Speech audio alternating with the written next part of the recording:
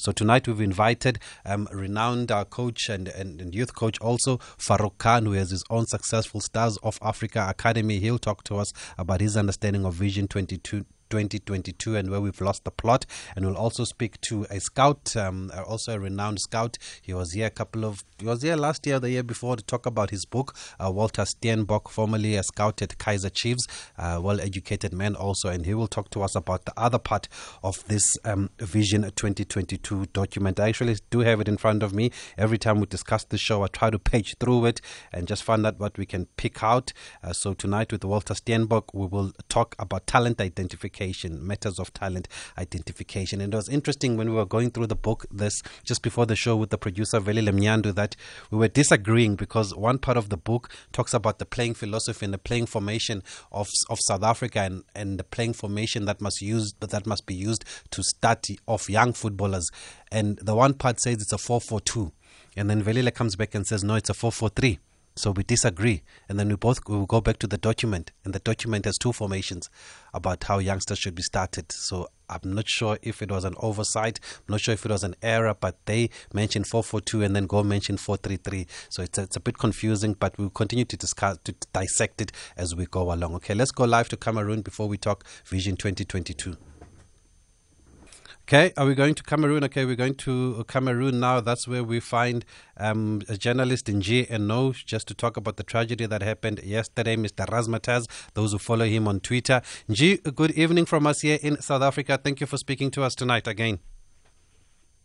Thank you very much, Fabiso, and again, my warm regards to the lovely people of South Africa. Thank you. Not a great night to be talking, though. Sad news coming out of Cameroon last night. What has been the reaction like that side? Well, I mean, the reaction has been that of shock and utter dismay, you know. Until now, the Africa Cup of Nations was on the pitch going on smoothly. You remember that during the first two games in the group stages, we didn't have a lot of fans around.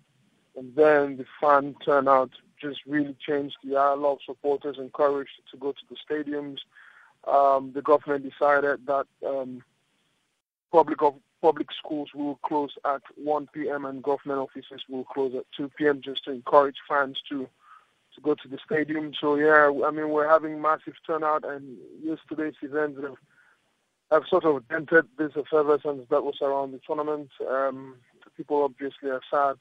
I mean, when you lose 8 people, including a 6-year-old girl and a 14-year-old boy in a stampede, then, I mean, you know, it's really hard even for the most optimistic or passionate football diehard to take that in, and yeah, I mean, it's a really difficult situation right now. But I also, and it's important I have to say this, commend the hierarchy of the Confederation of African Football, the fact that CAF President Dr. Patrice Motsepe decided to go and visit the persons who were injured in hospital today. Really, I feel was a wonderful gesture.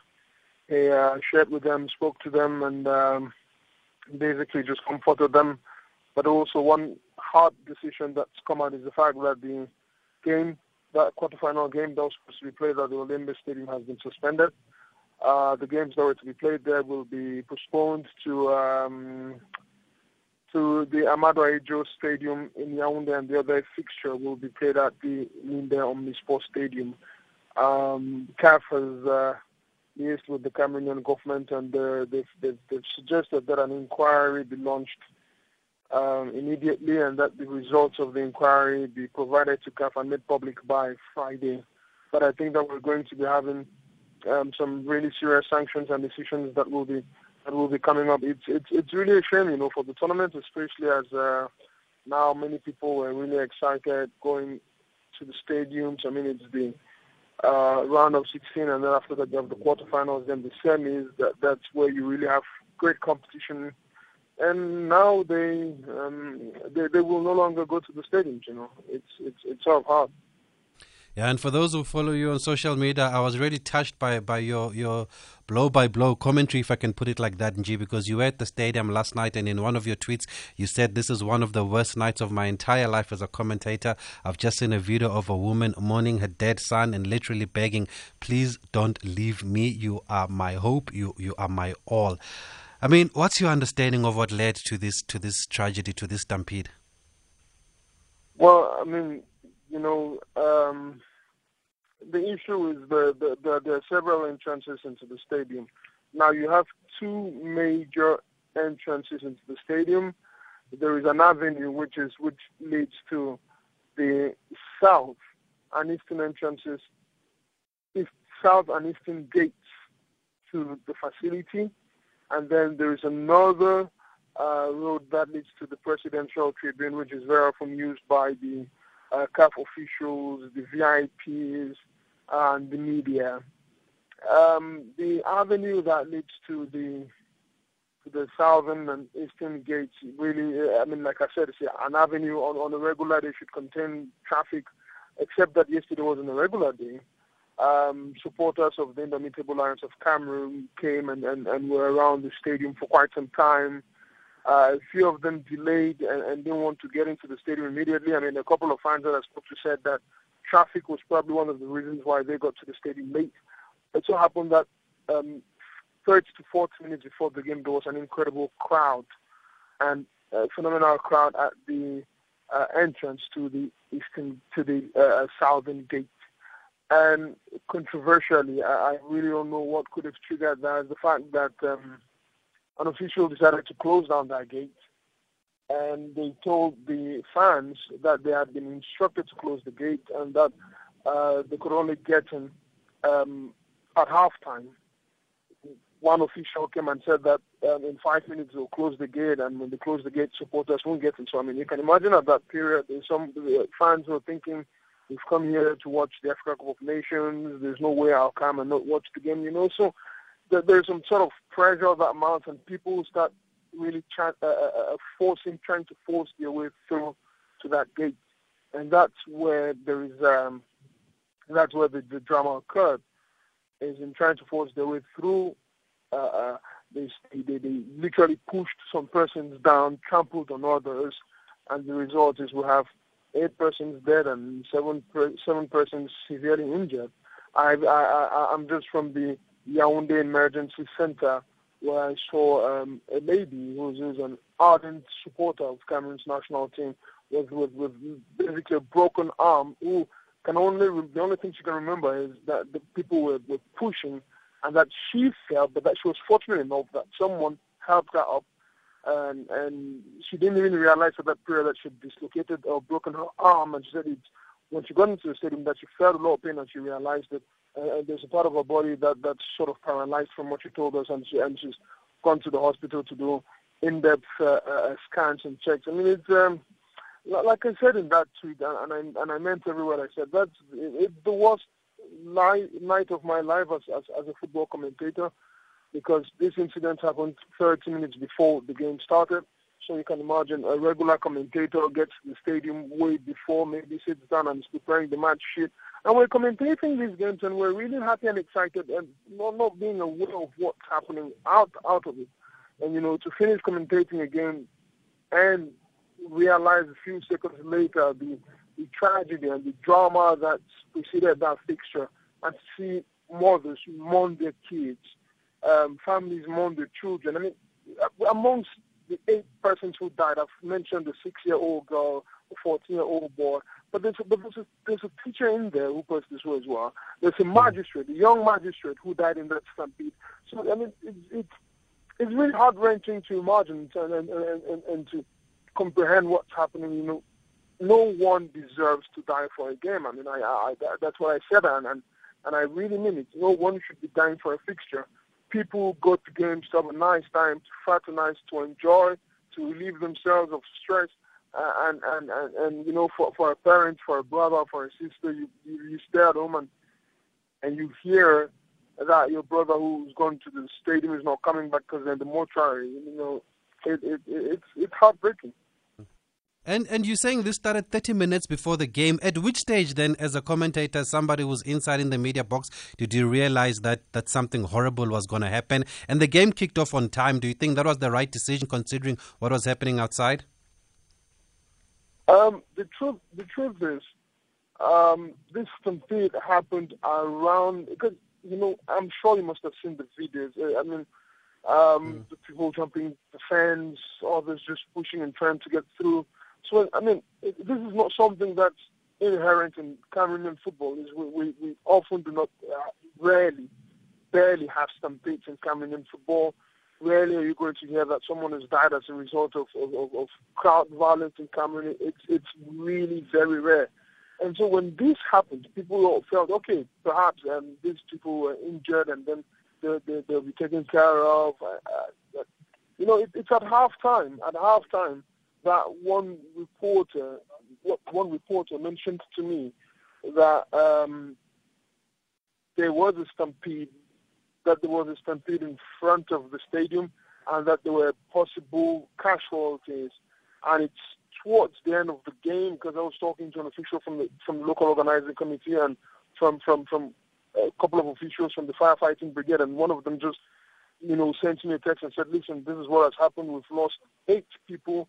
And it was a shocker, So at the close of the game, we go down to the mix zone and we're talking to the players. And some of them, only then, discovered that there was a stampede and that people had lost their lives in there. And just overall, how has the stadium management been at AFCON? Have you been pleased with the safety measures?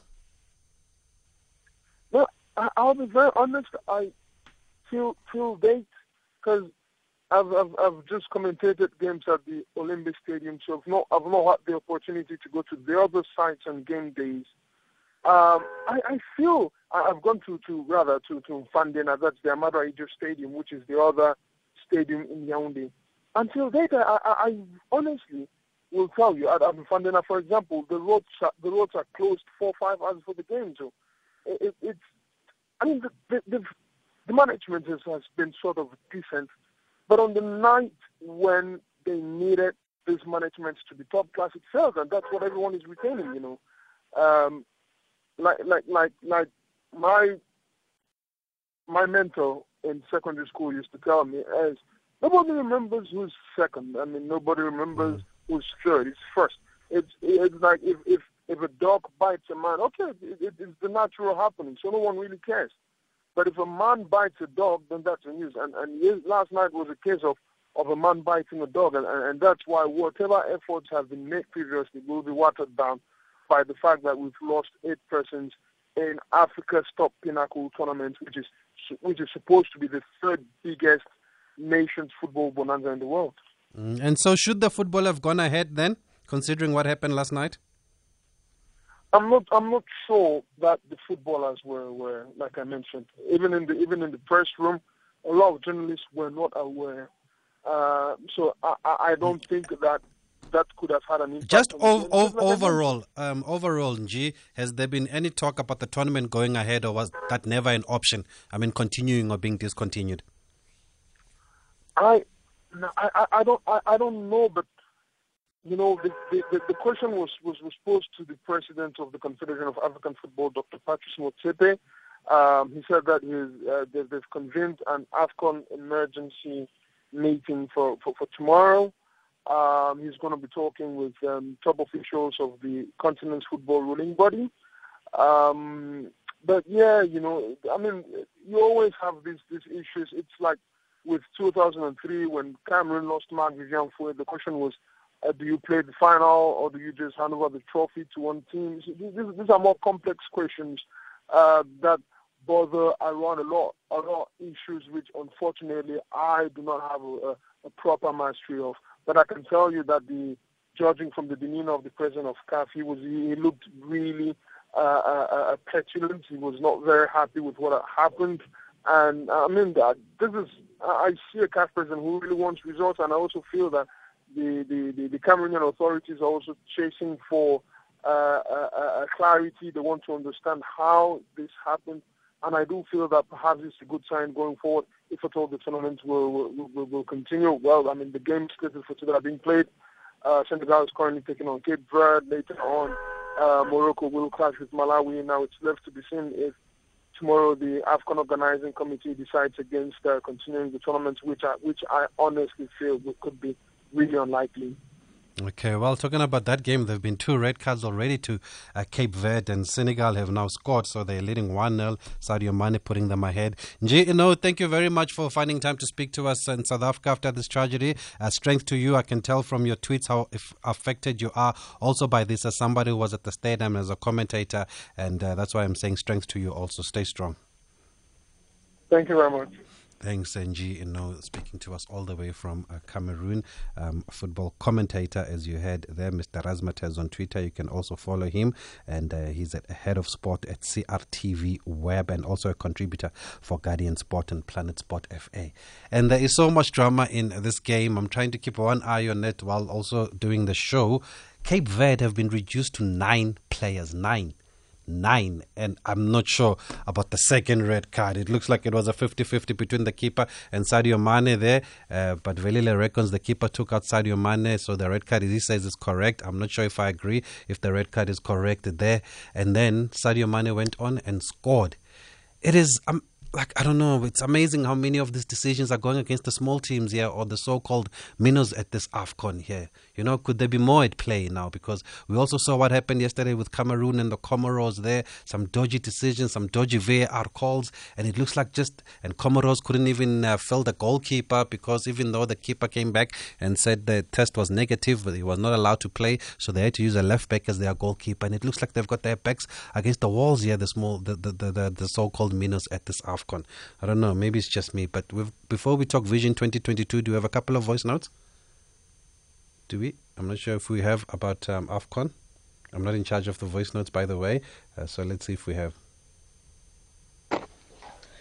Good evening, Tavis. We are speaking to Saint Banks all the way from Bochum, Limpopo. Yesterday's game was supposed to be postponed. Maybe that incident wouldn't happen. So Comoros played a football with no goalkeeper. I think their heart was very sour, and I think it was the bad lucks that Cameroon brought by themselves. But man, anyway, speedy recovery to the fans who are fighting their lives in hospitals, and rest in peace to the people who lost their lives, man. Tabiso, it's painful and it's sad. Football as an entertainment is supposed to be adding that joy to us. It's supposed to be kind of a comedy where it ends with laughter. But it's unfortunate that in Cameroon it ended with tragedy. It's a pain from that perspective. I don't know what to say now. I'll probably comment after the CAF president, Dr. Motsepe, has given, or maybe has got the report by Friday, as he says. But the only thing I can say to my fellow Africans is that those who have lost their souls may rest in peace, and I'll forward my condolences to their families and to the football fraternity eternally. Thank you, Tabiso. Butinkonke Indo in the Eastern Cape. Okay, thanks for those voice notes there, and condolences to the families and friends of who lost their loved ones there in that stampede.